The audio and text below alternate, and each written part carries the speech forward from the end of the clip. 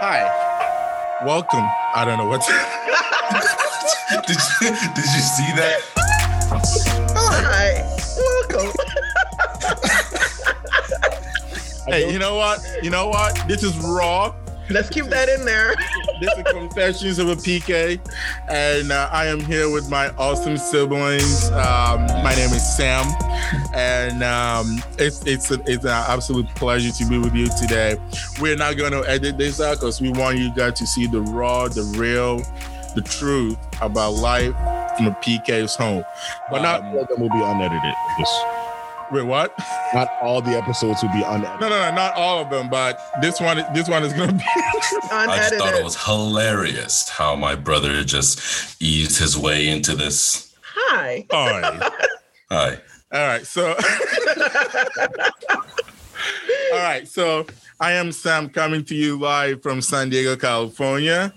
And I am Dorcas, the second born, the most beautiful Sephora, and I'm coming live debatable. from. Calm thyself. And I am talking to you guys from, right now, North Brunswick, New Jersey. Jude. Oh, yeah.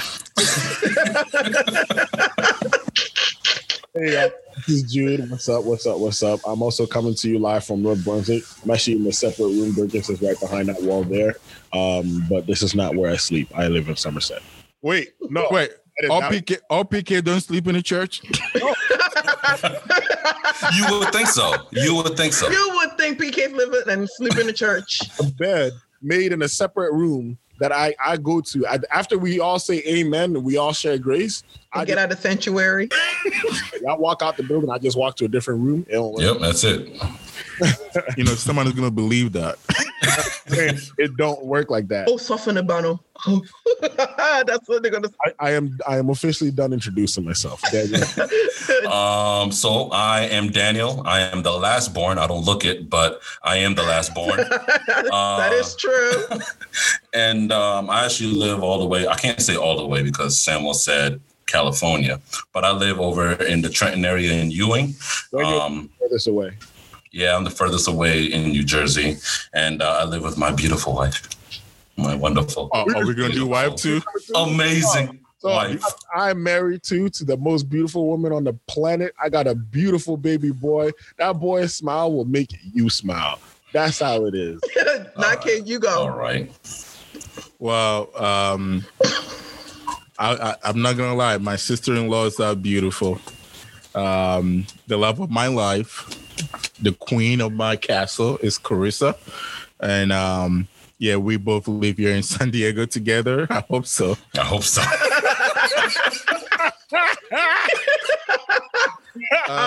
As they are all talking about, I'm not done because my family is not just my wife. I got two amazing kids. And if you ask them, they will tell you. That's 2 car seats. They will tell you, Daddy is a king, Mommy is a queen, and we are prince and princesses. That's beautiful. That's true. Yes. What it is. Yes. As they are talking about their spouses, I will talk about Jesus Christ, who is the Lord and Savior of my life. Praise the Lord. Amen. For all of us out there. Holding it down. That was a pretty good voice. Amen. That was nice. I like that. Yeah, that's pretty good. I tried. Well, so I kind of want to give a little background. This is the first episode of this podcast of Confessions of a Pastor's Kid. Now, as some people may think, Confessions of a Pastor's Kid doesn't mean that we're here to confess to y'all. They tried it if that's what they thought. In the second grade, I cheated on a spelling quiz. I wrote the answers. This is actually a true story. You have to be like, I took meat from the jollof that mommy was cooking. I stole some soup and I burned my tongue. Go karma, Daniel. I hit it. Every time they'd be like, spell the word. And I'd be like, ooh. Perfect score in that test. But no, that's not what we're going to be talking about here. We just want to, this idea of sharing with the world life as a pastor's kid. You know, growing I'm up. sorry. Before we start, can we give a shout out to our parents? Well, Yes. come on. In a rush for what? I'm not in a Here. rush. This is It's not a a rush. structure here. It's exciting. Anyway, Okay, we're gonna have to edit that part out. before I was rudely interrupted, this podcast is for us to share our life growing up in a pastor's home. Throughout this season, because we're gonna do seasons. Throughout this season, we're gonna have episodes, and we get a chance to sit down with amazing people, some amazing PKs, some PKs we know, some PKs that quite honestly we don't know very well, but we get to know them on this podcast, and we get to hear their story. I just want to share real quick that we're not here to complain and moan about being a PK. We're not here to say being a PK was so hard that it ruined our lives, because I got to tell you right now, and my siblings here will attest to that, growing up in a pastor's home, it was awesome. It had challenges, but even in those challenges, we grew close together. We really learned a lot. So we just want to share with you our experiences. And and like my sister said, we want to give a shout out to our parents. Some of you listening to this may know them already as Reverend and Reverend. Reverend Mrs. No, if you're going to say that, we say Reverend Miss and Reverend Mistress. So they're both Reverend. What did you just say? Reverend Mrs. Reverend Herbert and Reverend Rosemere. Don't ask me where Rosemere comes from. I think it's French. I don't know. It's not French. It's not French. I don't know. But anyway, they're amazing parents. And anything you guys want to add before we dive into it? We want to thank our parents for I already said raising that. You don't know what I was about This to is say. like the depiction of siblings, and now we're just about to put Jesus in it. We're right in the center. Jesus at the center. Interrupt you. Someone's always going to say something. You'd be like, I already said that. Like this is Raw. It's the reason why we're saying we're going to leave the first episode unedited, because we want to show you guys exactly how we grew up, how we lived, how we get mad at each other, and why we're so loud. Yeah, well, that's because we're African. That's not. This is true. This is true. Blame that on our culture. You can blame that on our parents. They've never taken a phone call and actually. Hey, can you hear me? Mm. Oh. They were like, We're also not here to turn up on our on our parents. So we love them. Our culture. But as I was saying, I wanted to say that we wanted to thank them for raising us the way that they did, because it gave us a very solid foundation, especially with our parents. They raised us not American way, like my big brother would say. They did not raise us African way. They raised us the Bible way. And we want to thank them for giving us a strong foundation, which is on Christ, so that whenever challenges arises, we are able to stand strong. I'm not gonna lie, sometimes, the scolding, we didn't like it, but we thank them for that, and we'll get into it. So anybody else? Welcomes. Wait, was you gonna say something, Jude? I just said welcomes. I said that's all I got. That's all I got. Well, so let's dive right into it. We're gonna try and keep this not too long, because if you get it started talking about our bring-in, we can talk to the cows come home, and we don't even have cows. So, Oats. anyway, so the first question I want to ask you. Wait, did you say goats? A punch in the goat.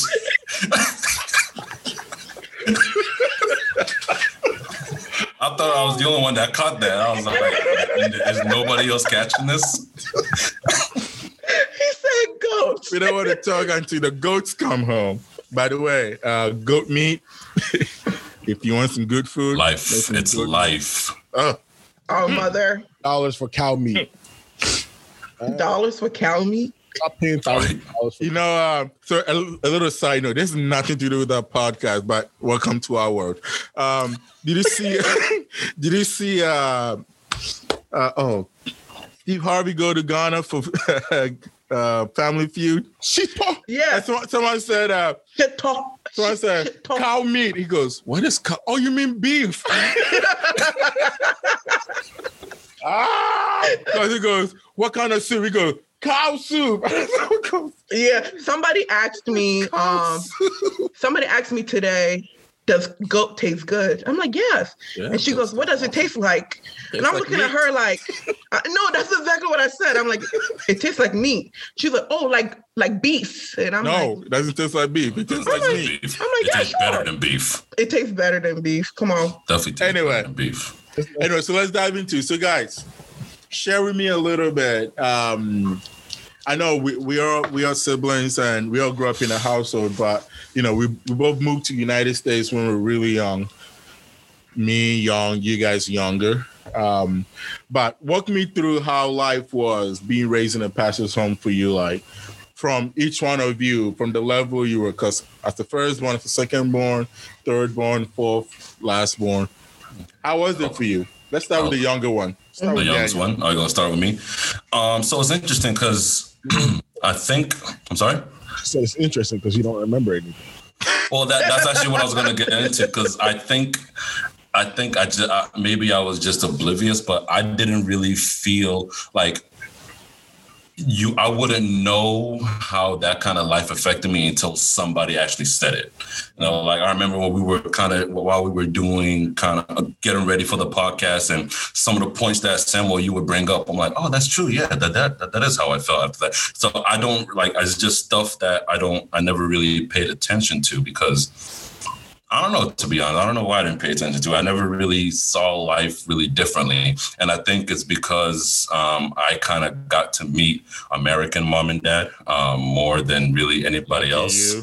And so I never really felt the judgment and all that much pressure until later on, really. It was actually until the pressures of school came into play. And then I started realizing just how much people are looking to us to be like, oh, you need to be like extra good in school because you're a preacher's kid. And I'm like, oh, but what about all these other kids? Yeah, they need to be good, but you need to be great. And it's like, oh, boy.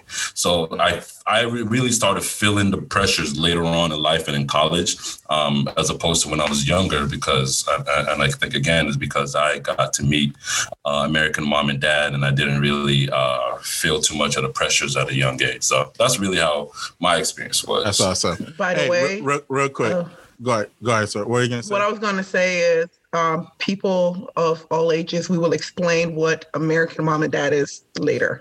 Oh yeah, we will. So real quick, are those my kids behind you? Behind who? Behind Daniel. Yeah. Those are my kids. Yeah. I saw the big hair and I was like, yeah. And that's my wife. That's my wife. Okay.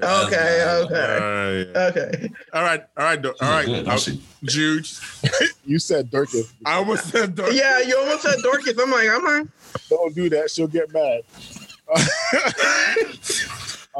So I guess I don't know exactly what Dorcas is going to say, but I'm probably going to be in between what Dorcas will say and what Daniel just said. In that. Can you speak louder? Yeah, I was going to say volume a little bit. How's that? Okay. How's that? Okay. That's really good. Okay, so I probably say I'm somewhere in between what Dorcas is going to say and what Daniel said. Only because I agree with Daniel in that there are a few things that did not click to me, or trying to look like Jude here. Sorry. I didn't quite understand because I was so young and we had just come to a new country, and it's just like, oh my goodness, the culture shock. It definitely didn't come as late as it came for Daniel.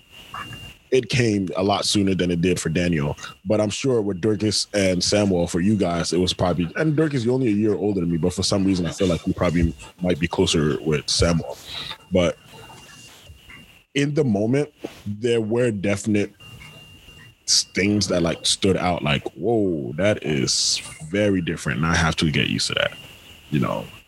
But I think more so, it wasn't until later on, like maybe like tail end of elementary school, I'm just like, oh, okay. I see what the huge difference is between our culture and this American culture.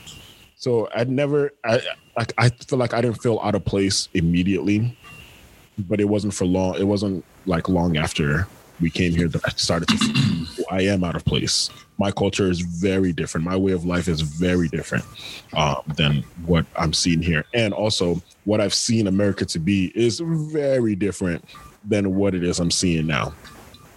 So yeah, I think that's probably going to be in between of what Daniel said and what Dirk is going to say. So, well, he was right, because I realized very quickly how different things were, because already, like, I was a shy kid, and coming here, there was a culture shock. Like, I got made fun of, I got bullied, like, very quickly, and it was like the only place that I felt safe was basically at home.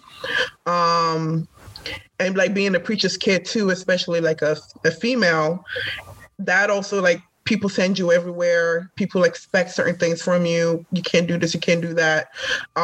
Like in our home, we couldn't have sleep, like, not couldn't. I didn't have sleepovers. I didn't go to other people's houses for sleepovers. If there was a sleepover, it was more so we went to another pastor friend of my dad's house. We went to an all-night service. That's a sleepover. That's a sleepover. That is true. That is true. Also known as the watch night service. And and that's true. You couldn't. What'd you say, Jude? I said Jesus had us over all the time. That is true. Because, like, when we're younger, even though, like, we didn't have the physical church building, when we go to other places, we were the first to go in, the last to leave out. You know, during prayer time, you're being told to stand up and pray and all that because you were held to the standard. But with my parents, it was more so, to them, as long as you pleased God, you pleased them. So when they're telling you to stand up, they're not telling you to stand up for other people to see. They're telling you to stand up so that they train you in the ways of the Lord. But as a young person, of course, like, I didn't like how some people treated me, because being a preacher's kid, me personally, I felt like they took advantage of me and sometimes borderline looked down on me, you know, and I could feel it. They act nice to your face.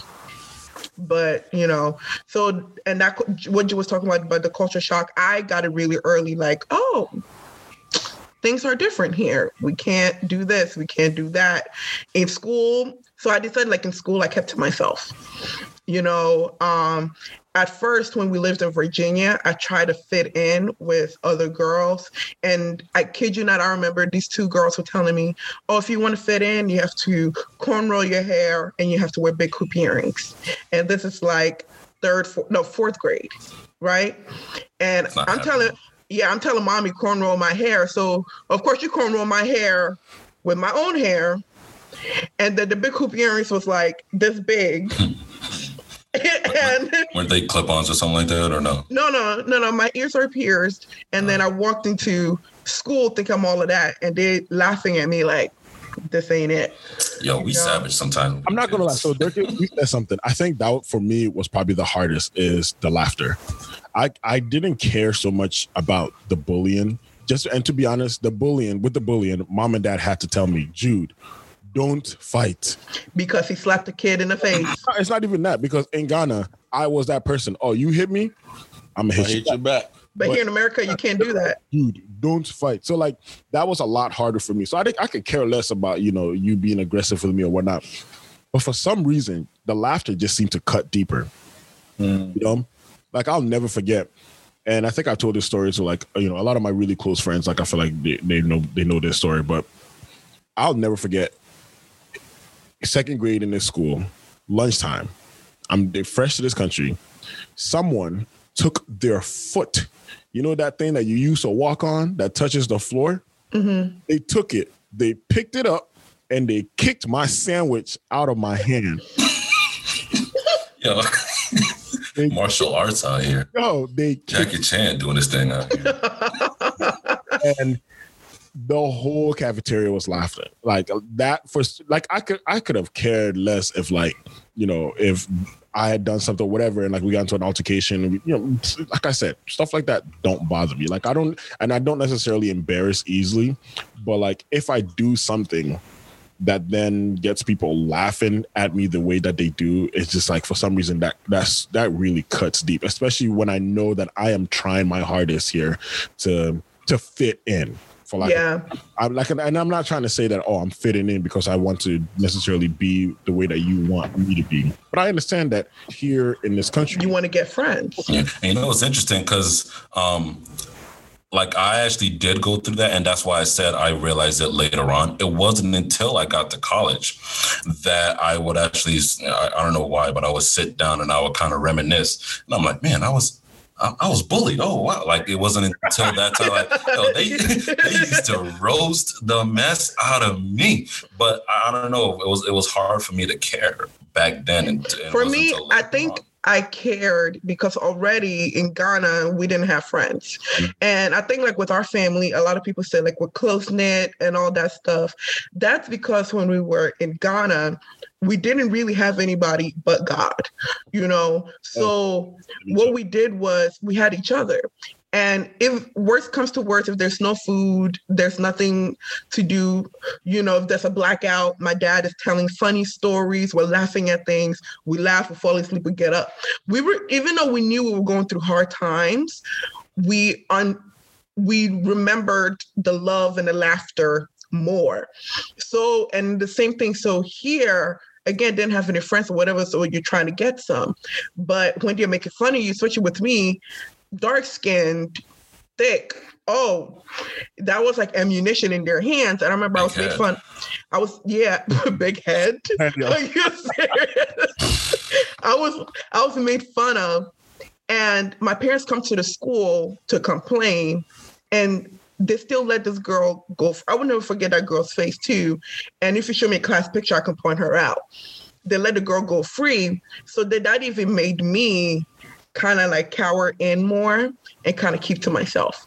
It wasn't until like high school, like sophomore year or junior year in high school, that I started to really come out of my shell, you know, and it wasn't until college where I really became myself. So like all these things come to play, like the culture shock, the people, the laughter, like you said, that laughter cuts deep. Yeah.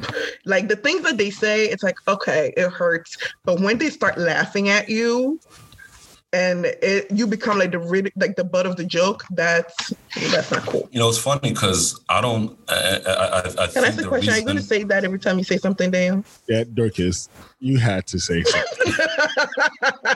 Well, actually, I said it's funny. I usually say it's interesting. But I think the reason why it came so late is because, and as much as I hate to say it, I really didn't like, quote unquote, grow up until much later on. Like I remember when I was seven when I said I wanted to be a pastor. And from 7 years old until college, in my mind, being a pastor is the absolute greatest thing in the world. Like it's fun. It's this, is that. And it wasn't until college that God really started to train me and test me. And I'm like, man, God, I don't know if I want to do this. Like, I don't know if this is really what I want to do. Real story. And I think going through that is what made me realize that, man, this is, even being a preacher's kid is really not fun. This is not the life I really want to lead. But hey, it's been given to me, so I got to do it. So I have a question, and I think Samuel, you might probably be the best to answer this. So like, did not say his portion though? No, go ahead. Maybe Samuel could then talk about the aspect, while answering this question. You know, Dorcas, you had made mention about we went through a lot in Ghana, but we didn't see it. We didn't realize. It's not that we didn't see it, but we didn't realize because we were made to kind of focus on don't focus on those negative, focus on these positives. And it's kind of like, in a way, mom and dad really sheltered us in that way to really help us. To protect us. Yeah. And obviously they're protecting us. They want us to understand, like, they can clearly tell that, man, this life is not the life I would want for my family. Let me protect them. Hey, let me tell you a joke. We're struggling, but guess what? We're going to laugh through this. That sheltering behavior, that sheltering parenting, way of parenting, do you feel then that as time went on, we started to kind of feel like, oh, you guys shelter us too much? Because, like, I know we talk about it all the time. It's like, oh, we feel like mom and dad sheltered us too much. We didn't really get to do a lot, in our youth. We didn't get to play on certain playgrounds. We didn't get to go to certain places because mom and dad were so sheltering. Do you think that was just because they were so used to trying to protect us, protect us from these negative things that, like, they can clearly see, but we're too young to realize that then even when we got older and we can clearly see the negatives, they were still doing it so much that we then started to get kind of like frustrated at them? Well, so for me, so it's a lot different than y'all, because, and I think mom and dad still say to this day that I struggled with them and went through stuff with them. And like, so growing up, like you guys said, we didn't have any friends. So I didn't have anything to compare it to. Right? Because so one of the things I love about growing up in Ghana is the simplicity of life in Ghana, in a sense that we went to like every school, public or private, you wore a uniform. So it didn't really matter what kind of dress you're wearing because we were wearing the same colors. Now, some of us may have pants with holes in the bottom, right? You can see my color. Pants that didn't fit. Or the badge. Or shoes with, like, Oh, you wear black socks today. Yeah. But I didn't really focus on that because, like Dorcas said, it was more of, we're going to walk home today after church. That was normal because there was we had taxi last week and this week we're going to have any money, so we're going to walk. It was, oh, we have taxi. That's new. So when we had money to do something, that was the abnormal. The normal living was walk home. You're gonna walk home. You're probably gonna get kicked out of school 3 times this week because you haven't paid school fees. Like every day you wake up getting dressed for school now, and I'm only gonna be in school for only 2 hours today because. But I'm gonna go. They're gonna come around. Like, am I gonna go to school today? No. You didn't even ask that question. You were gonna go to school. Oh yeah, there's no doubt about that.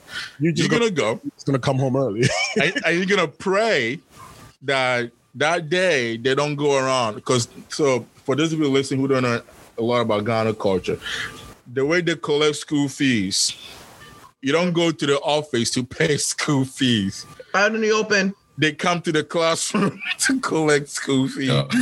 And you owe us this. Where's your money?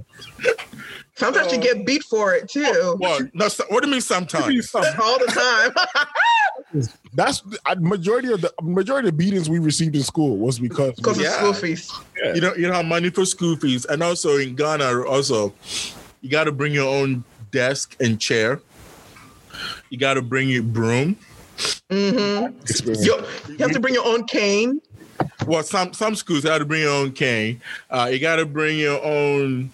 You guys didn't go to form school in Ghana, so you might not know this. You got to bring your own cutlass. Mm-hmm. You know what a cutlass is? A machete.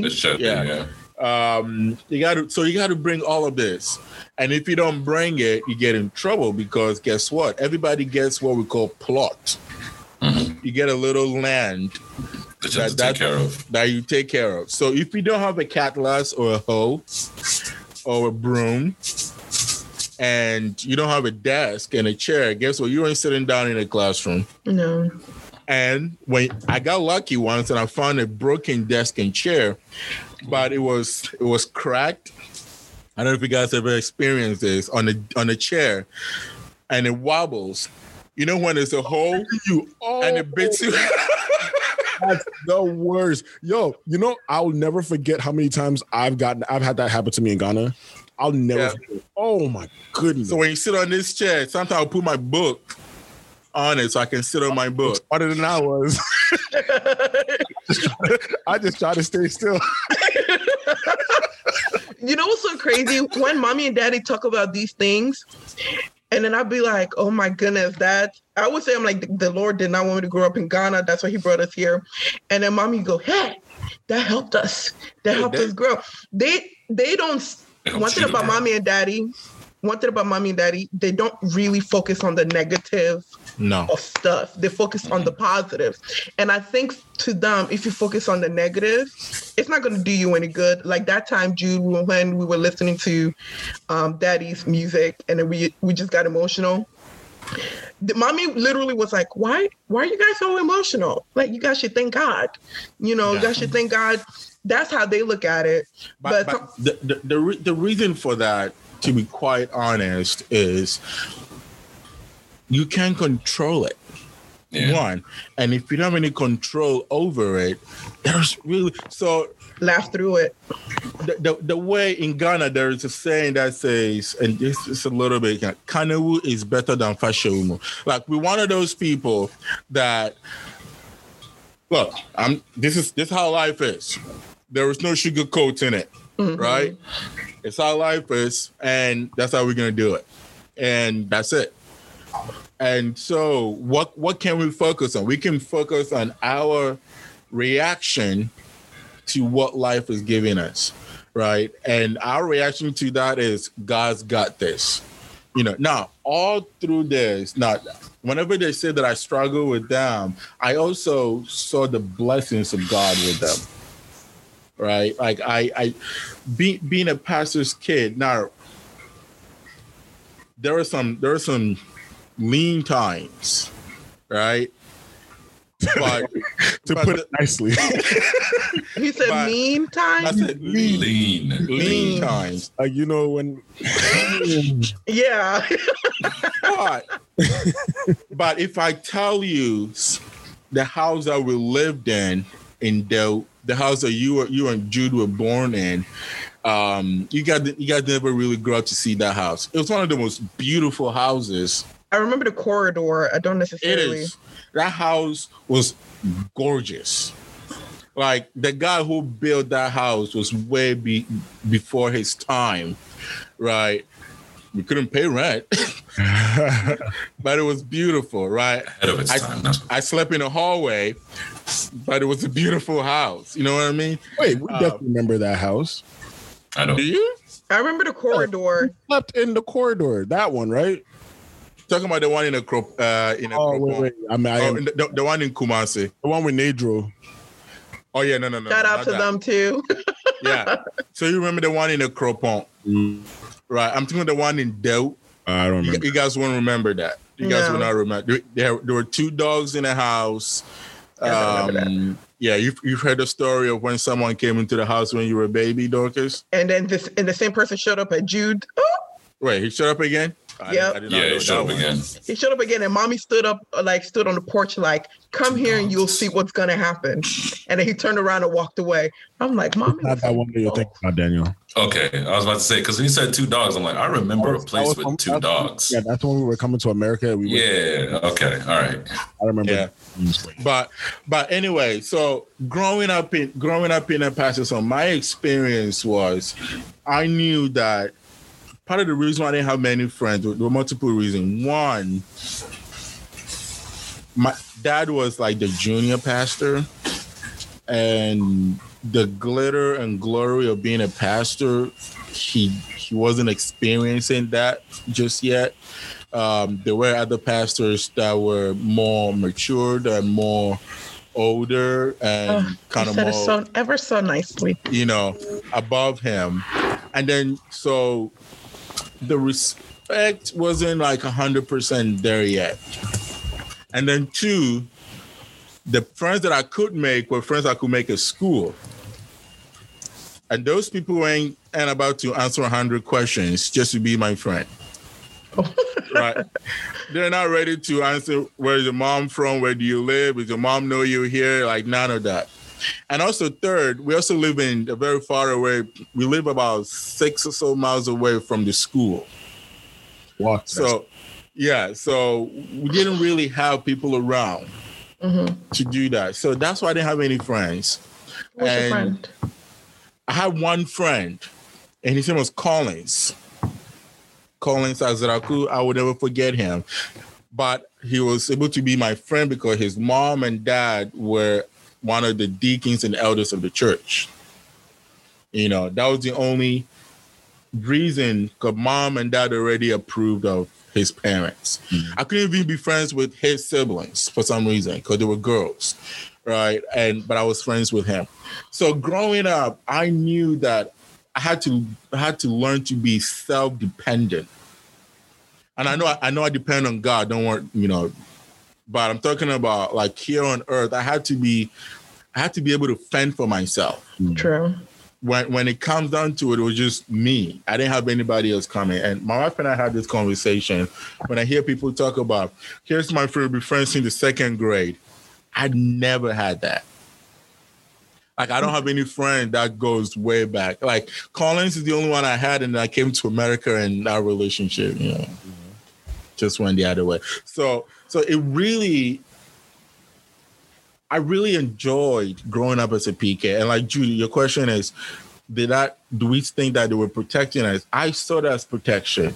I never had any issue at all with the way that I was raised, because as a PK, there were not a lot of eyes on me growing up because he was a junior pastor, right? He wasn't Papi or Pastor Anim or Pastor Adakwa or Pastor none of all these big pastors like Manuela and Nana and Kobe. Those were the ones that people were looking at that time. I was an afterthought as a PK, if that makes sense.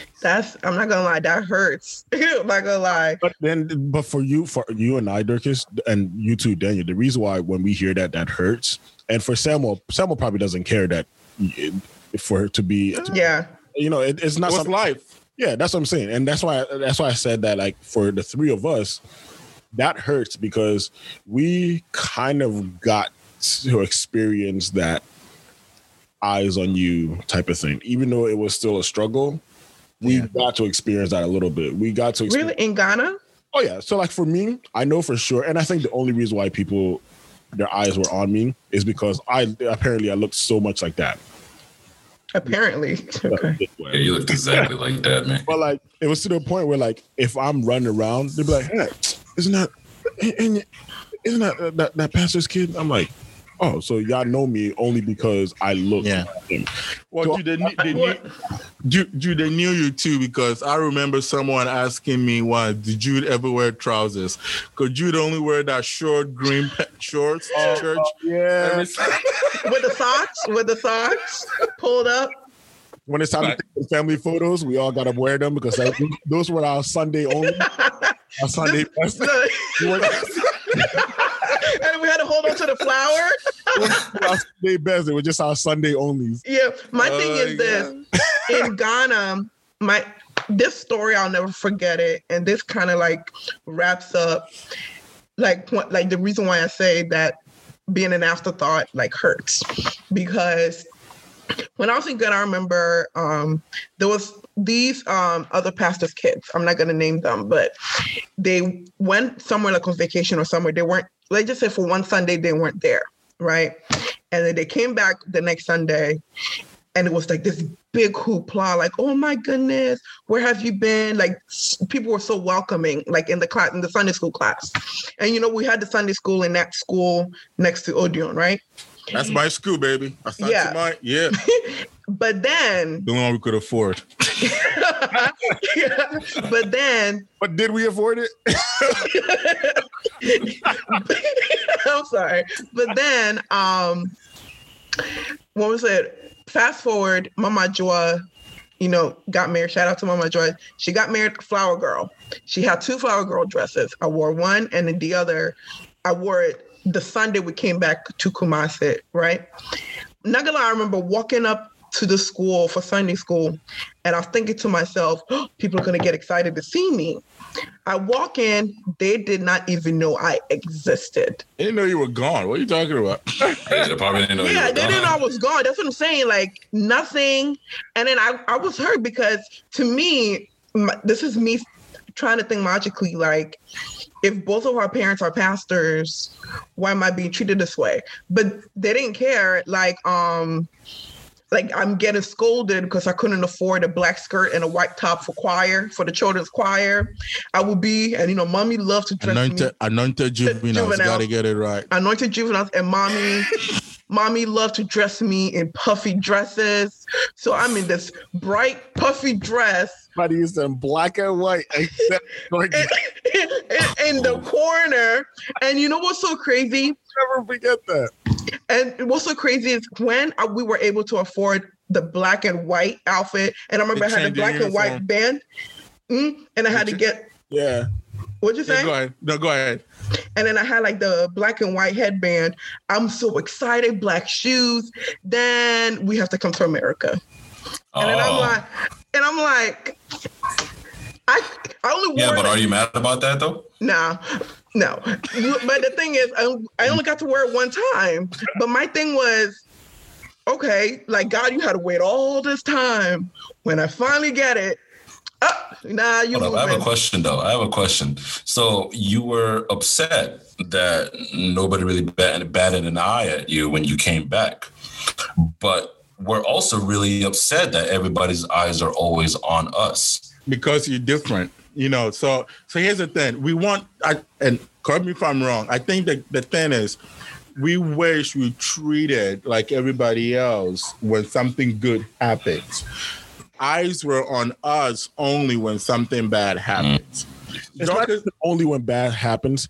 Eyes were on us to see that bad happen. Like, we weren't ever looking to say, oh, I'm watching him to make sure he does something good. I'm watching him for something bad to happen. Yeah. Dorcas got pushed to church, and nobody I had to did run anything until I came and picked her up. Wait, hold up. This I didn't know. Oh, you didn't know that, Daniel? You see the mark on her? You see the mark on her forehead? No. I knew she fell. I didn't know anybody didn't do anything. No, I didn't know that. People got to run. I had to go get her. I'm not gonna lie to you. I know exactly who were there. I know their names. I know the guy that pushed me. Yeah, this is neither the time or place to name those names. I will edit this video. What'd you say? You said if you accidentally say the name, no. I never say the name, but I know the name and I know who the parent is. And they know. I know. Yeah, y'all. they know. But the thing is, no matter what, they protected that person. Yeah. They said that person never pushed me. But I'm like, first of all, I'm afraid of heights. What make you think I'm gonna jump off by myself? I got pushed. Nake came. They took me to the teachers. They using toilet paper to clean me up. They undressed me. I'm wearing my undergarment. I forgot what it was called. And they're wiping. Nake has to run to go get mommy and daddy. And this is a part where sometimes I'm not gonna lie, I get emotional because I will never forget daddy carrying me, right? And running. And then mommy's behind him, holding her clothes and running. Yeah, and then he was running. And then because I'm bleeding, and then they get to the street, they're trying to find a taxi, they can't get a taxi.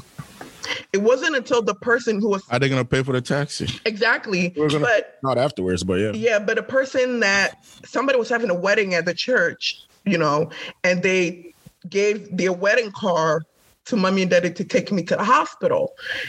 And what I think when I got older, I got angry at the fact that, this, it's like something bad happened to me. and y'all just watched.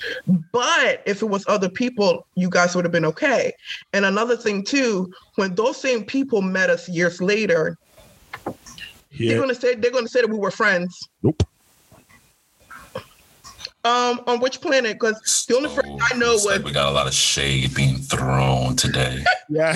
Yeah. A lot of shade being thrown today. Come on, we don't want people to think that. And honestly, Dirkus, we've had this conversation. Dirks, we truly do forgive those people. We do. We truly do forgive those people. But I'm saying at the time, this is how we felt. One of those things where, as young as we were, it's not something that you're gonna forget. Of course not. You're always going to remember how you felt. You're always going to remember your experiences. But we do 100% forgive those because. So let me ask you this: overall speaking, do you feel like the negative challenges of being a PK was overpowering, or was more the positive experiences? It depends. It depends on the situation. I feel like. Yeah, go ahead, Dirkus. I feel like if I thought about it way too much, the negativity would take over. So I had to train myself not to think about the negativity and kind of talk to mommy and daddy more so that they'll help me through it, right? And then I also had to say to myself, because I know the call that God has on my life, right? And I know Jude always say that, kind of brings this up, but when I got prophesied over that I was going to be a pastor's wife, I cried, because I didn't want to be a pastor's wife. I told God, I don't want to be a pastor's wife because, the first ladies have to see people insult their husbands, talk about their husbands. And I didn't know if I had the heart or the tongue to hold back, but I had to now I have to constantly tell myself, this is just training. This is just training. God is just training you. So when it comes to, I try not to think about the negativity. I just try to focus on the positive, even though the negativity does get to me sometimes, but I pray about it, dust myself off, and then try to move on from it so that it doesn't block anything that God has for me. And the reason I said it depends is, I think, and I'm only going to speak for myself in here. When it came to our family time and my personal walk with Christ and my faith and things like that, I think the positive side tended to strengthen me and push me along. When it came to how people treated us, outside of the home, I felt like it was more of the negative. I felt like people would come to the house whenever they would on those random occasions. And it's almost like, oh yeah, no, we're cool. We're this, we're that. It's almost like that threshold of, where our house is, where the outdoors are, was where it changed for me. Whenever people would come to the house and visit us, oh, you're a nice boy. But, if you were to catch me outside, it's going to be a different story. You ain't going to say that. Yeah. I was waiting for Dirkus to say. I was waiting for you to say, how about that? But yeah, that's just how I honestly, looking back, that's how I honestly feel about it. I don't think it's the same way now, not at all. I think right now, whenever those negatives come, the positives are so much more overwhelming that it's hard to really focus on it. I think sometimes I think of the negatives and then I'll get emotional because I think about how much of the positive I am experiencing right now. So sometimes when I cry or and yeah, for those of you. I knew he was going to say something. I'm emotional. It is what it is. I'm not going to shy away from it. I cry sometimes. I'm 6'2". I'm 200 pounds.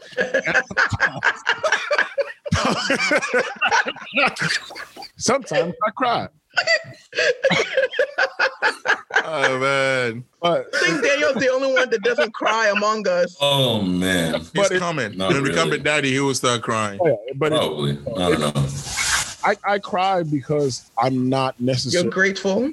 Yeah, I'm like, man, look at where we used to be and look at where we are now. won't he do it? Like, you know what I mean? So was the question, does do the negatives outweigh the positive? Was that what you were saying? Yeah. Do you think generally your experience was a negative one or a positive one? That's a PK. To be honest, I don't know because I can't remember a lot. I'm talking about your entire life. Yeah, I think Daniel just doesn't think about it. But it's so hard for me to think about it. I'm sorry. Go ahead. Can I then say something and then you tell me if I'm correct or not? I think because of his age and because he really got to experience American, quote unquote, American life PK. I don't think he will be able to tell you, oh yeah, the negative outweigh the positive, because more often than none, like again, mom and dad did their very hardest, and even us, your siblings, Daniel, we did our very best to also protect you. How many times in school when someone tried to do something, you even said yourself, it wasn't until later on that you realized, oh, I was bullied. Like, we worked so hard to shelter you and shield you away from all those things. Even when we as the kids started to realize like, oh, we are the poor of the poor. Like, I wish we were poor, but we're not. We're just poor.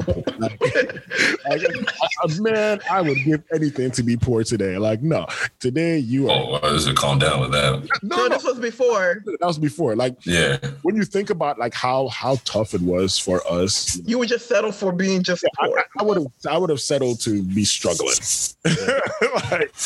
So Daniel didn't quite experience that, so it's hard. But the thing is, so like I remember there was this one specific day where mom sat us down. And dad wasn't there at the time. I think he had gone to New York, might have been a Sunday night. But mom sat us down and she actually told us, like, we just want you to know that right now, we just don't have it. If you feel as though we're not giving it to you, we just don't. And she was like really honest with us. I remember that night. Jude and Dorcas started crying. Now, for me, I understood what was going on. I understood, we ain't got no money. I understood that. But because, and like this goes back to what you said, Jude, because everybody protected me from that. Because even when things got bad, dad get out the piano, let's start singing. Dad, we'll start praying. We'll start telling stories. I only remember story time. I only remember singing time. That's literally all I remember because, and I'm grateful for this because everybody in the family always shielded me and protected me from that. So what I remember is only the good. So I think, Jude, I agree with you. I only remember the good. There's really no negatives that come to mind when I think of being the PK. Yep. So let me ask you. Yes. Genuinely, how do you feel about that? What you just said, that do you feel like you were robbed of some experiences? So, yes and no. I don't like to get upset by that because I do. Like, you got a great family. What are you being upset about? These are the things I sometimes think about. But at the same time, when I got to college, it was a huge change. Like, it hit me super hard to the point where I was a semester late graduating. To the point where I had completely lost all motivation to do anything when I was in school because I had been so dependent for so long that I never really had a chance to be independent until I got to college. So when I think of that, I start to get upset, but then I quickly stop myself. I'm like, Daniel, but nevertheless, you had a great family. So you better shut your mouth and you better live this life and you better discipline yourself and get through it. And so that's really where I'm coming from. Okay. So I guess for me, coming out here in America, like you said, when we came to America, things changed really quick, right?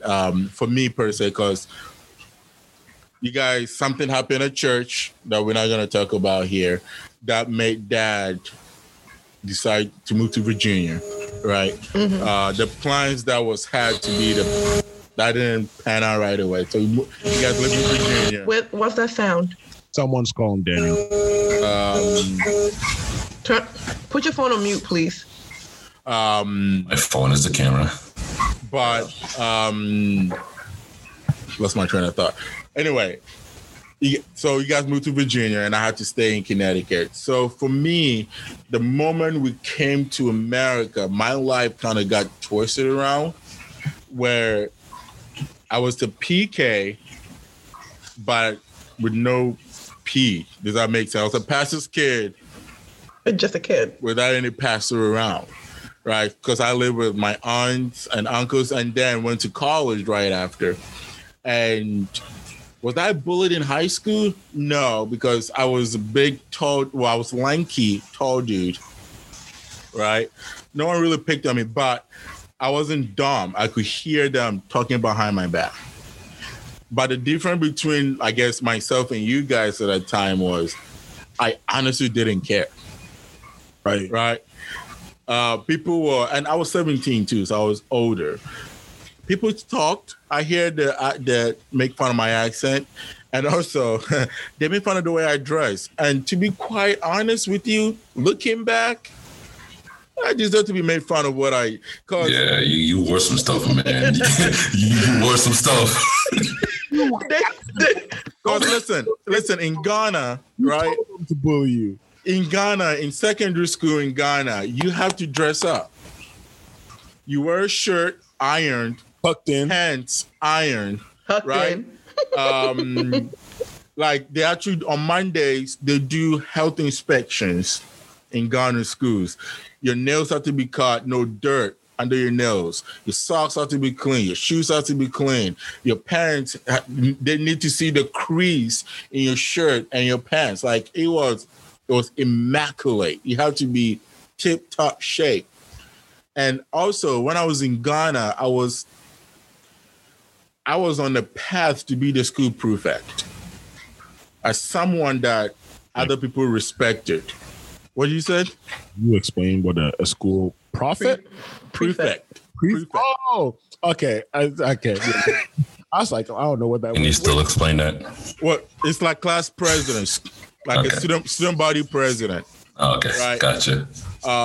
So that's a position that people look up to you, right? Also in Ghana, the way the school system, like education is such a big deal that if you go to school and you play sports, you're not as respected as people who play sports in American schools. Mm-hmm.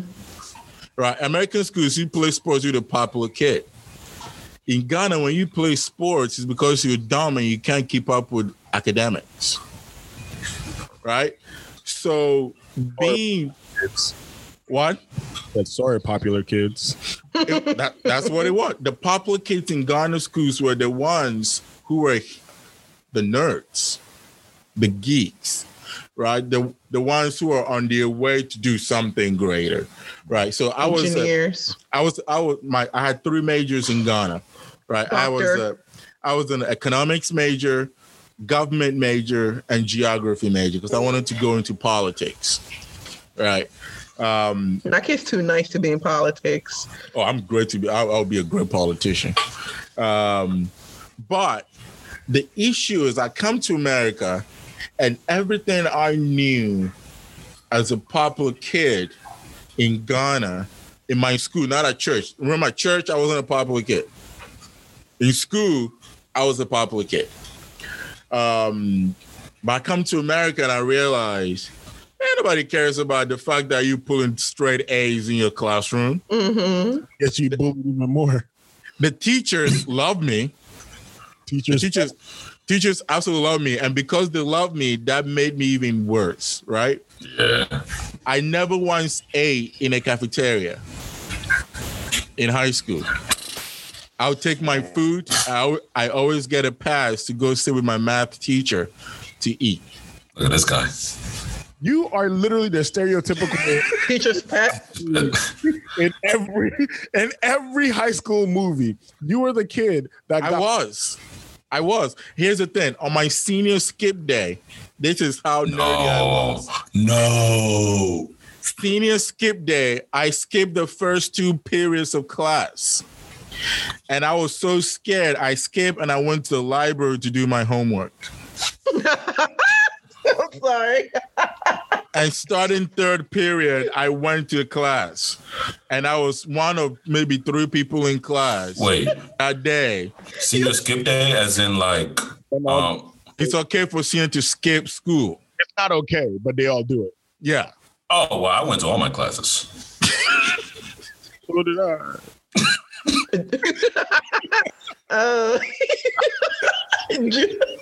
Right. But I'm trying to tell you because I was now living the life I live in Ghana's church. Does that make sense? Mm-hmm. So school was where I found myself. School was where I was somebody. School was where people respected me. And I can give orders.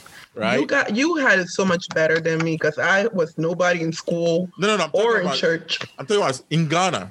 That's what I'm talking about. That's what I'm saying. Yeah. But then I came to America and I realized that ain't nobody care about you in school.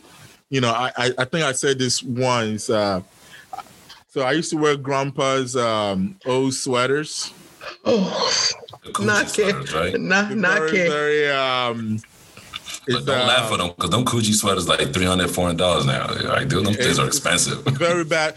And my my initiation to American tradition called dressing up for Halloween. I dressed up one day because I had my khaki pants, and I used to wear glasses. Was it pleated? And I dressed. It wasn't pleated. Corduroys, right? It wasn't pleated, so that's good. It wasn't pleated. Jude, what'd you say? How did he get out the house in unpleated pants? That's true. How did that happen? Right? You always had to wear pleated pants. Show us your waist, Naki. Show us your waist. It was Americans' pants because grandpa's his grandpa or Uncle Carl, someone in that house. So I wore it, right? And I was at school, and these people were like, "Yo, trying to be like Bill Cosby today?" And I was like, "Who?" Like Bill Cosby. You want to be dressed like Bill Cosby? And I was like, "This is my regular self." No. It wasn't until years later I look, I'm like, "Oh, I was dressed like Bill Cosby in those." But the issue is, I begin to realize that I miss home. I miss Ghana so much. So the thing that got me connected to what I was good at in Ghana was in Ghana, because we're such a military style culture. In our schools, you stand in formation, you march, you do the national anthem, like you do all this. That shows that you're a soldier. So I decided to do something that reminded me of Ghana, something that brought me back to the structure that I was used to in Ghana schools, because American schools didn't have that. So that's how I got into the military. And I got into the military and I was like, welcome home. Was it what you expected? It was exactly what I expected. And I was on top of my game again. I won the best student award. It was like, I was like, this is me. And then of course that didn't last because God was like, yeah, this is not what I called you to do. So no, God has a way of kind of like bringing you back to his reality. Yeah. It was just amazing to be able to realize that. So the last question I want to ask us to kind of dig into is all of these values that we were raised with, and this is where we're gonna get a little real. Every single value we were raised with, do we still have those values? And are we gonna transfer those values into our own families and our kids? I will say that yes. I'm talking about all of them. The whoopings and all? Mm-hmm. Okay, this is my thing. Okay. I value everything. And of course, you can't let go of discipline. You know, being like I used to teach daycare, like as you guys all know, and some people that are listening, you may not know, I was like a daycare teacher for like 4 years, right? Or for like 4.5. This is my thing. If you don't discipline a child, it makes everybody else's life a little harder because them kids do not like to listen. But I uphold every value in which my parents raised us with. Our parents raised us with. As for the whooping, now, okay, let's talk. All right. The Bible says, if you spare the rod, you spoil the child, right? That's not in the Bible, but okay, go right ahead. Yeah. Okay, but I'm just saying this. But what I'm trying to say, like disciplining a child, right? Paraphrasing. Yeah. So you have to discipline a child. I will discipline my child, but according to how their personalities are like. For an example, the four of us, right? Whoopings don't work on some, whoopings worked on some. Some of us deserved the whoopings. Dude, you can't get mad because you shouldn't say a name. You can't get mad. She didn't say a name. Hold on, I can't hear him. I don't understand why she keeps glancing over at my video block. How can you tell? How can you tell? I wasn't looking at you. I can tell because she kept on doing this. Some of us did not learn from our beatings. Some of us, the beatings. Jude. I was looking at my video. I wasn't looking at you. This is guilt. I was looking at my video, not you, but I'm just saying, like, I think we spoke about this before where Nake says that for him, mommy and daddy being disappointed in him was all the kind of like the discipline he needed, right, to do better. But that didn't help me, though. They still beat me. I know. For me, like being disappointed, even a lecture alone would get me to act right. Right. Don't yell, just, lecture me. And that would make me nervous. Right. Daniel, I don't. I'm just saying, you don't tell me to stop and I'll stop. You yell at me. Daniel, that's it. That didn't necessarily get whoopings. Beating Daniel the same way they beat us. That's child abuse. First. It's not that it's child abuse. Beating us the way they did is child abuse in America. Beating Daniel the way they beat us would be child abuse in Ghana. Like, that's how bad, he was too young to deserve any of that. Yeah, because Daniel was young. My brother Jude, on the other hand. I would say I was more of... Thank you for taking over. The beatings didn't work because I just started to get a tougher skin. Yeah, but the lectures didn't work either. The yelling didn't work either. The lectures were annoying enough.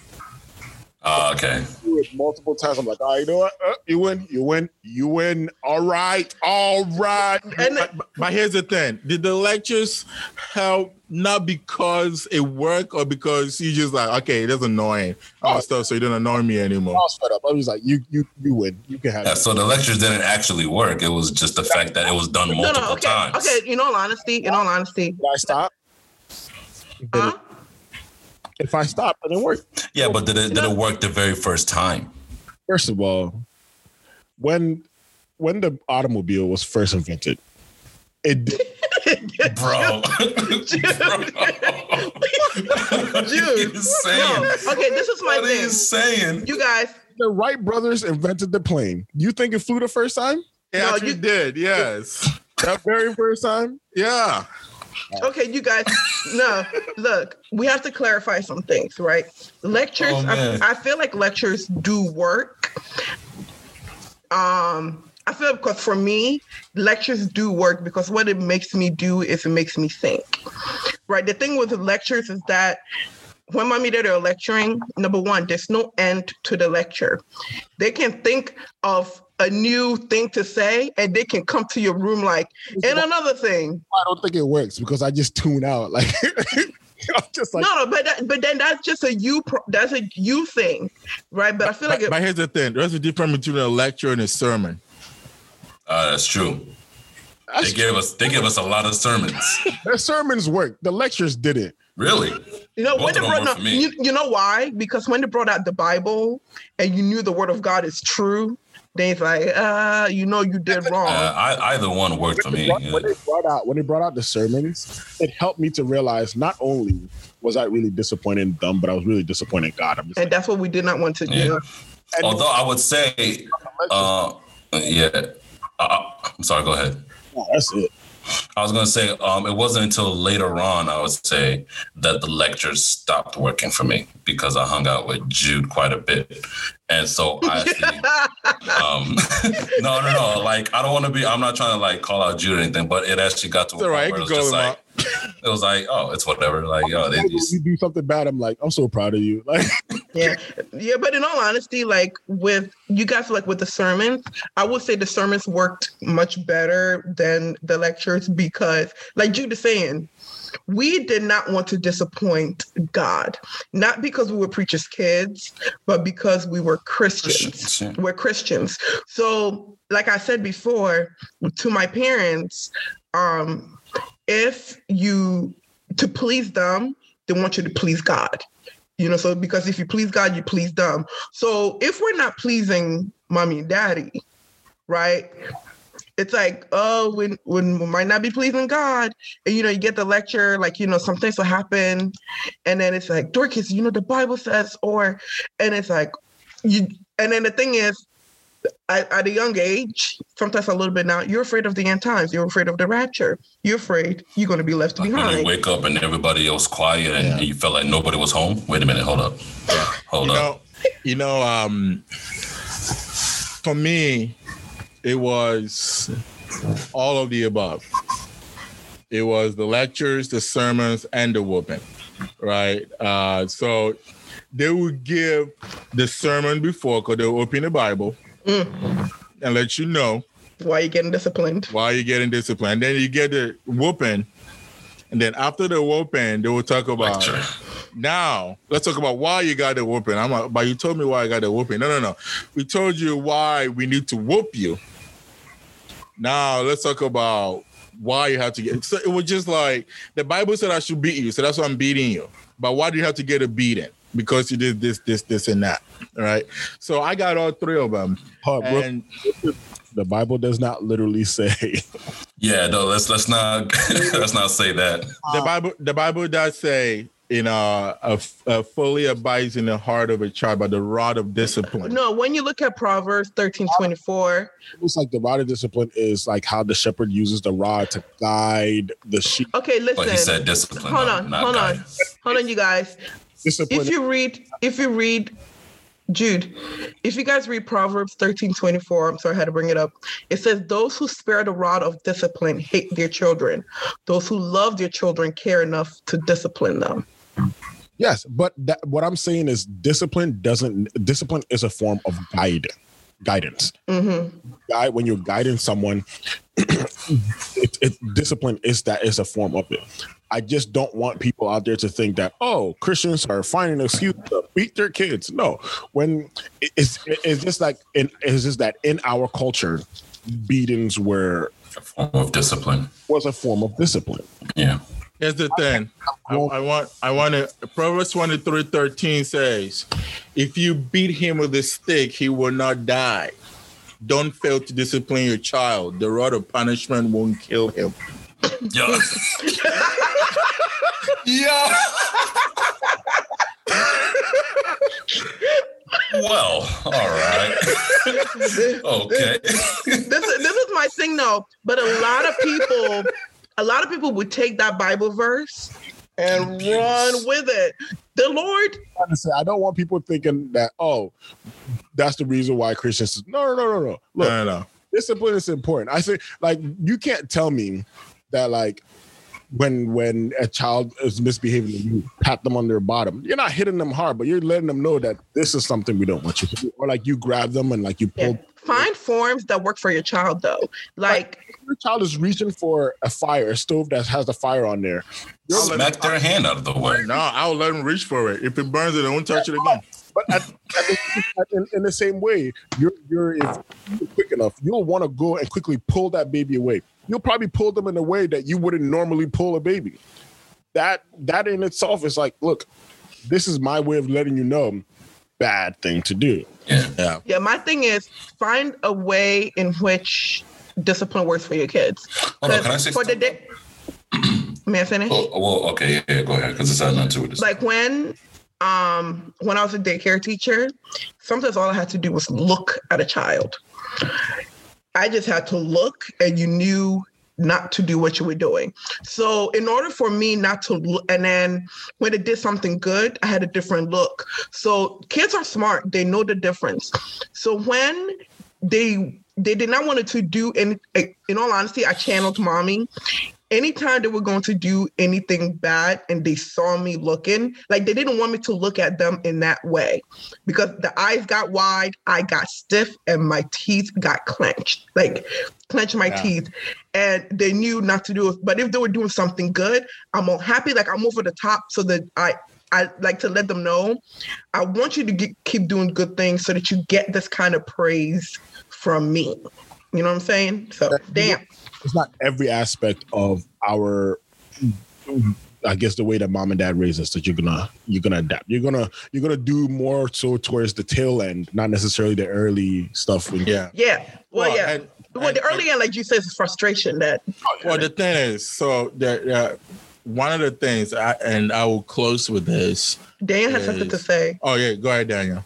I was going to say, so I would actually keep essentially everything. I can't think of all the values right now, but I would say I would keep everything except for the sheltering. So I think there are times when I would actually allow my kids just a little bit more than say I got or the rest of us got, because I know how things were in college when I didn't get that. And I'm like, I don't want my kids to have to deal with what I dealt with in college, because it was a huge culture shock. I don't in all honesty, to feel like, now I'm in college, doors are open, I can do anything and completely forget about why it is I even came to college, In all honesty, in mommy and daddy's defense, right? And I'm sure all of us will agree, they did what they did, and they didn't do anything bad, but mommy and daddy, the times in which we were in, they did what they had to do to protect us. They knew the quote unquote, they knew the horrors that were going on, right? They knew we didn't have any money. We didn't have any friends, everybody knows like how daddy grew up. He said like, he was never at home. He was in the ghettos somewhere in Ghana, sleeping on the street. Mommy had a hard life growing up and all that stuff. So it's like, let's protect our children, because they don't see. The thing is, so like at one point, it wasn't even mom and dad that were doing the sheltering. And even Ju just brought up this some time back. It was even you guys, and I'm not trying to hate. Again, I'm not gonna lie down. It was hard for me to stop sheltering you when you got to college, because I had to keep telling myself, he's a grown man. Right. And it's even that right there. So like, I'm not saying I'm going to allow my kids to just do whatever. Absolutely not. But there are certain leeways that I'm like, okay, I had gotten sheltered and it was great and things like that. It was great to see the love that I received from my family. But there was a bit of a consequence to certain things. So you know what? I'm going to open certain doors slightly. And obviously, I just have to pray and be careful with, opening certain doors. I don't want to lead my kids to a place that they don't need to be. So I think I'll keep all the values, but it's just certain things I'll probably just give my kids a little room. Yeah, certain things will be like Wine and Woods. Instead of just saying, hey, you can't go back past building 6, say, hey, you can go past building 6, maybe 7, but you know what? Be careful and make sure you always have somebody with you. You can't do it by yourself. You know what I mean? Just things like that. So thank you everybody for sharing. I want to say this, Daniel. Yep. I will always protect you. Of course. For me, it's one of those things, even on his wedding day. Look, wedding is what made me realize that I can't stop this. I was still protecting him, because I remember we came to New Jersey and I'm like, walk me through your wedding plans. I'm like, oh boy, I need to take him. Right. And is that, you're my boy, all of you, Judy, my boy, Dorcas, you're my baby sister. And there's going to be some level of protection and some level of things I'm going to do. Right. And this is just me straight from being an older sibling to all of y'all. Right. But to kind of wrap this whole thing together, share a story I think I've shared with you guys before. On my 27th birthday, I was living in LA, and mom called me to say happy birthday. And dad wasn't on the phone. It was just mom that called. And I remember because I was driving somewhere, and she called, and she did a whole happy birthday thing. My firstborn son, I'm like, show. And then she said, there's something on my heart I want to share with you. And then it got real quiet and real deep and serious really quickly. The atmosphere has changed. I know. and she said, I just want to apologize to all the beatings that I beat you in anger when you were young. Right. And for me, that moment right there encapsulates everything about why I love our parents. And if any parents out there listening to this, we're not saying disciplining your kid in a form of beating them is bad, or any type of discipline is bad. But remember this, when you realize that you have crossed the line, it is okay to go back to your child and say, I'm sorry. And I do that to my own kids, because sometimes my own, especially Ian. I love Dude, what'd you say? Especially Ian. I love him. But there are days where he makes me, yeah. And Goes around, comes around, right? I think I have spanked him. A few times in anger, and I realized right away, especially when I spank with my hand, I realized right away, and I pull him close to me and I say, I'm sorry. Now, there are days where I realize that I've done something wrong and I don't do anything because I was still so angry. And those are the days he goes, you're a mean dad. And I'm like, oh, okay. And then a day later, he comes back, I love you, Dad. Immediately. But know that there is grace in this world, that you can go back to your child and say, that wasn't the way I was supposed to discipline you, and I'm sorry. And I want to end with this Bible verse that raise up a child the way he or she should go. And when they grow up, they will not depart from it. Mm-hmm. And I really believe deep in my heart that our parents raise us the way we should go. Every single one of us is sitting here today because of the good job, actually, scratch that, of the excellent job, great job that they did. So we want to dedicate this first episode to our parents. We're going to miss us. We're definitely going to, because I need to throw them right here. What'd you say? I'm going to put up a picture of them. We love them. Like, I'm going to pull out my inner Jude and Samuel. I love you, Dad.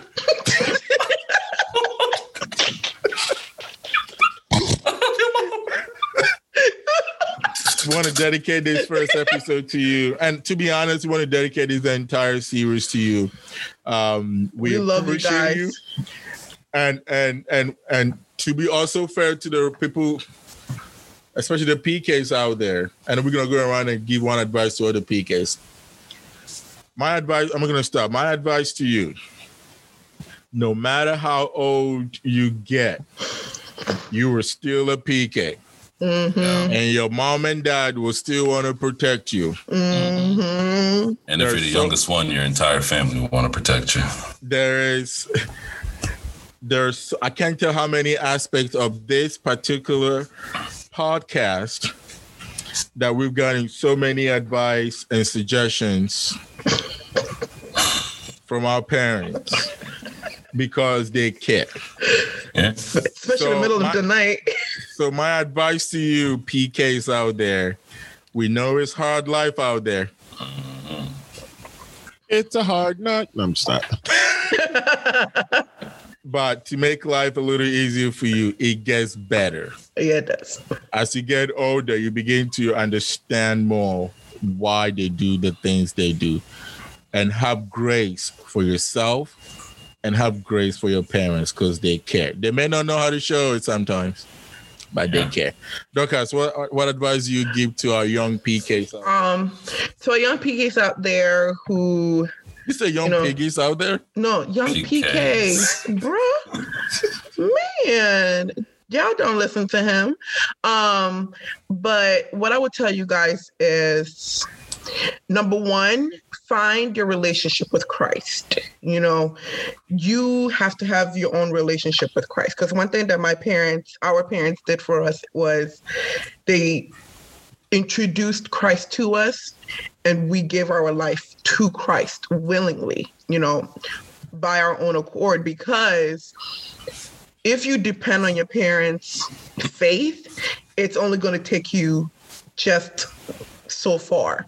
You have to accept Christ for you and put your faith in him, and he will help you. Another thing too is, your parents are doing the best they can, because the position in which they are in, they are caring for a flock. Because the Bible says, the pastors are like the shepherds of the church. They are caring for a flock. Sometimes it might be just 5 people, 50, 100, sometimes well over 2,000 or so. Just know that you matter. I just want you to know that you definitely do matter. It might be hard. You might be feeling pressure, but you matter not only to your parents, even if they're busy all the time, but you also matter to God. And you are in this position, God wanted you to be a PK for a reason, so depend on him, trust him, and know that the plans that he has for you will come to pass. On to the third born. So my advice is just remember at the end of the day that you are human. I think that's a lot of the times we tend to forget that, hey, I made a mistake. Own up to that. Own up to the fact that you made a mistake, and don't let that define you. I know a lot of the times as PKs, as pastors' kids, people tend to look at any type of mistake that you made and use that as some way, or as some type of ammunition, excuse me, some type of ammunition to make you feel like you are the worst person ever. And I say that, from my own experience. Don't you yourself be one of those people. Don't treat yourself as you're the worst person. All right. The Bible says we all fall short of the glory. Mike, please. Oh, you're a little low there. The Bible says we all fall short of the glory of the Lord, which means you will make a mistake. You're human. You are going to make a mistake. So when that happens, dust yourself off, move forward, trust in God. I guess it's my turn. So I think one thing that as a PK you need to remember is it's okay to let things out. It's okay to talk about some of the things that you go through. Sometimes you feel as though everybody wants you to be perfect, but it's okay that, like you said, when you mess up, dust yourself off and get back up. And it's okay to go to somebody and say, this is what I'm struggling with. I need you to help me.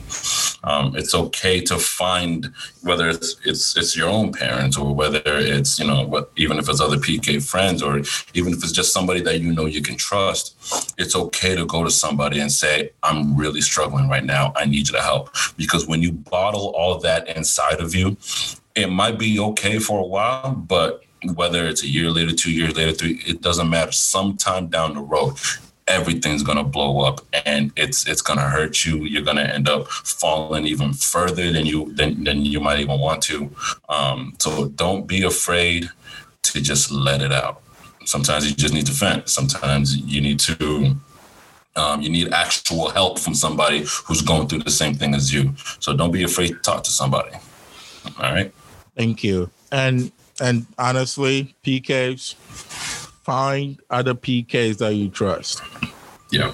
Mm-hmm. One of the things I've realized, I am grown, but whenever I'm around my siblings and other PKs, it is so much fun because we understand each other. We're fun people. We get to be around. We get to be around each other. And also, here's a little advice. Nobody asked, but I'm going to say a little advice to church members. If you're listening to this, we understand that when you see us, you see the image of our parents in us, and we are Grateful for you. we're grateful for that, and we're flattered. But please remember, the calling is on our parents. Can I actually say something to pastors' kids? Not pastors' kids. Church folk, the congregation.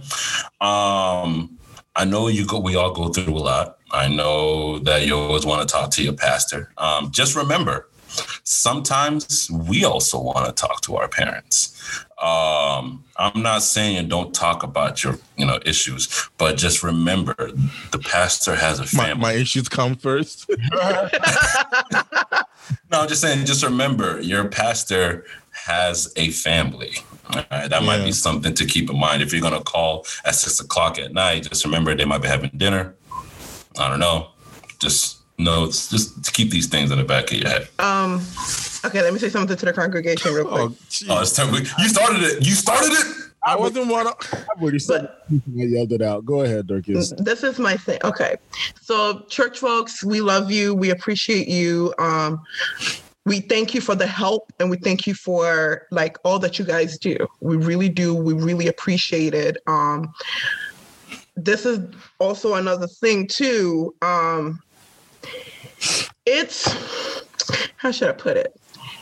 I don't know. How do you put it? Preachers' kids are also kids, like my big brother Nake said, it just so happened our parents are the pastors.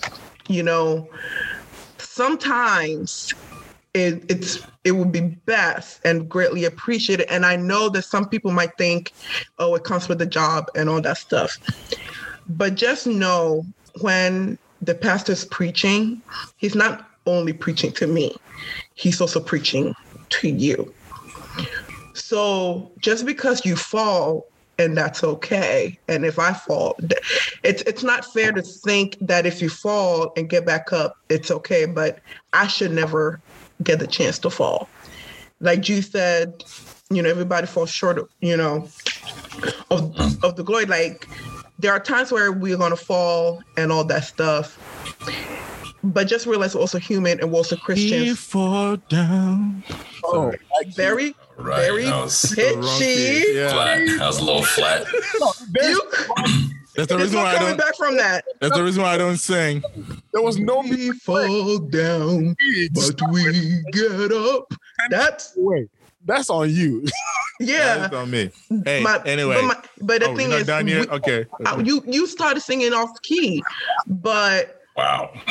We're grateful for you, but just know that we're also human too, and we do make mistakes. Thank you, Dorcas, and thank you everybody for joining us. Dude, you are just shady. We're so excited. And Mom, please, if you listen to this, and Dad, sorry.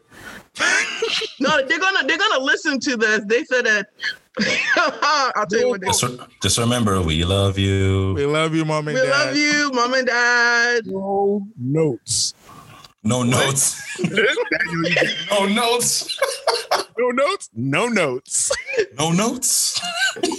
What are you guys talking about? Y'all don't know what we're talking about. Go watch yourself some New Girl, because that's a funny show. Well, someone knows about New Girl. I watched New Girl. No notes. But Anyway, we appreciate everyone. Hey, real quick, if you ever want to get to know us a little bit more, if you live in the New Jersey area, come visit us at our church, House of Faith Ministries. Do you know the address? In 900 Edwin Street in North Brunswick. 08902. North Brunswick. If you can follow them. If you want to, if you don't feel comfortable coming to church in person, you can watch Sunday mornings. YouTube Sunday. Follow us on YouTube. HOFMNJ. Yeah, HOFMNJ. All right. Check us out. Hit the subscribe button and touch the bell.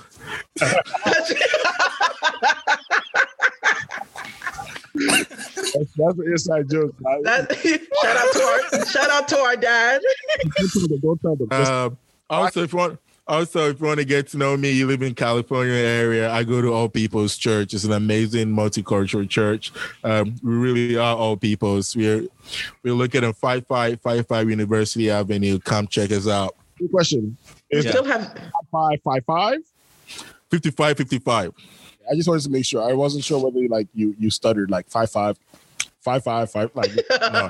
5555 University Avenue, All People's Church. We have an amazing congregation.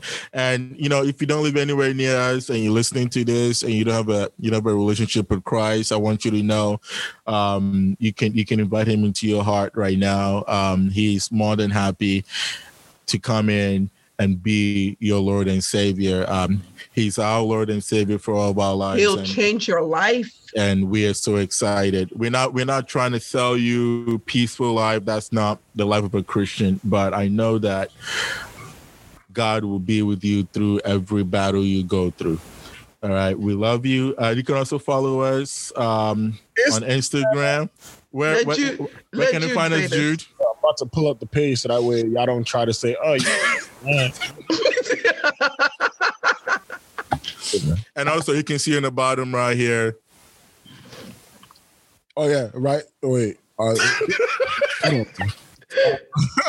No, you can follow us on Instagram at Confessions of PK. That's CONFESSIONSOFPK. Okay. All right. Just our logo is going to be a P and a K. Both of them are inside rectangles. And it's kind of. I think Daniel's embarrassed of us. 100%. Yeah, that's all right. PK. You can also follow the same name on Facebook. And then if you can actually follow that same name on all three platforms. And also, if you have any questions, you can ask us any questions, slide questions in our DMs, or you can email us at. Definitely. We're all about that. All right. Oh, email us at where? Oh, no emails. The reason why I don't want any emails is because that's going to be flooded. I'd rather This is true. do this initially. I'm pretty sure if you know our name, you can figure out what our email is. You think, right? That is true. But we are so excited. We're grateful that you guys listen to us. Trust me, we're working hard to give you more content. Next episode, we get to have a conversation with my amazing, beautiful sisters-in-law, Asia and Comida. Oh my goodness. They're going to talk about their life growing up as PKs. So it just so happened they're PKs. Yeah, just so happened they're PKs. Yeah. And don't worry, one of these days you will hear from my wife. Her dad was a Sunday school teacher. Oh, so, okay. That would be a Confessions of a Sunday School Teacher's Kid. That's a long title. Oh, and by the way, SSK. By the way, that intro you heard, I made that. Oh, yeah. Our little brother, he definitely made that beat. We're really about to fire on that. He made that video. Our producers. Dorcas is gonna rap on it. Well, because this will be in the future, but okay. Dorcas was the one rapping on it. Yes. So our technical engineers were Daniel and Jude. Our researchers were Sam and Dorcas. We're super stoked, and this is going to be an adventure. So I hope you can come on this adventure with us, and we hope to see you next episode. Yeah. All right. So, love pizza chicken grease. For last time, this is Sam. Wait, hold up. Jude. Oh. If you are a pastor's kid and you do want to be on the show, we're not guaranteed. I want to say it right now. I love oh, but you said no. I am not guaranteeing it. I'm just saying, if you have an interest, reach out to us in one of our platforms, and we'll be happy to talk. All right. So until next time, this is Sam. This is the most beautiful Dorcas. This is Jude. And this is the greatest, Daniel. I can't stand that. I want to do it over. All right. Do it over. No. I want to do it over. Okay. Why?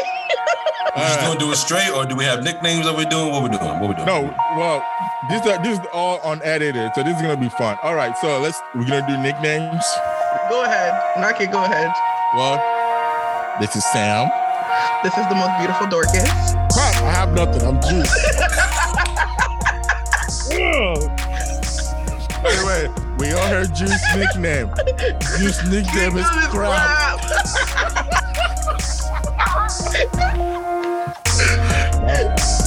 Let's end this. And Daniel? No editing. I'm going to stick with the greatest, Daniel. Jesus is the greatest. And we're the Sephora's. Thanks for checking us out. Love, peace, chicken grease. Love, peace, chicken grease. By the way, you're going to hear that a lot from a Love, peace, chicken grease. You're going to hear that a lot from Dorcas. What? Nike says it too. I came up with it. This is true. Stop recording. Hey guys, Jude here, and I just want to say thank you for listening to the first episode of Confessions of a Pastor's Kid. We really hope you enjoyed it. Now, the next episode will be dropping on December 10th. We will be talking to my wife, Asia, and my sister-in-law, Carmita. Make sure you don't miss it. Now, if you aren't already, also make sure that you're following us on Instagram at Confessions of PK, on Facebook at Confessions of a PK, and on Twitter at Confessions_PK. I know, don't ask me why we did that. Again, thanks for listening and stay blessed.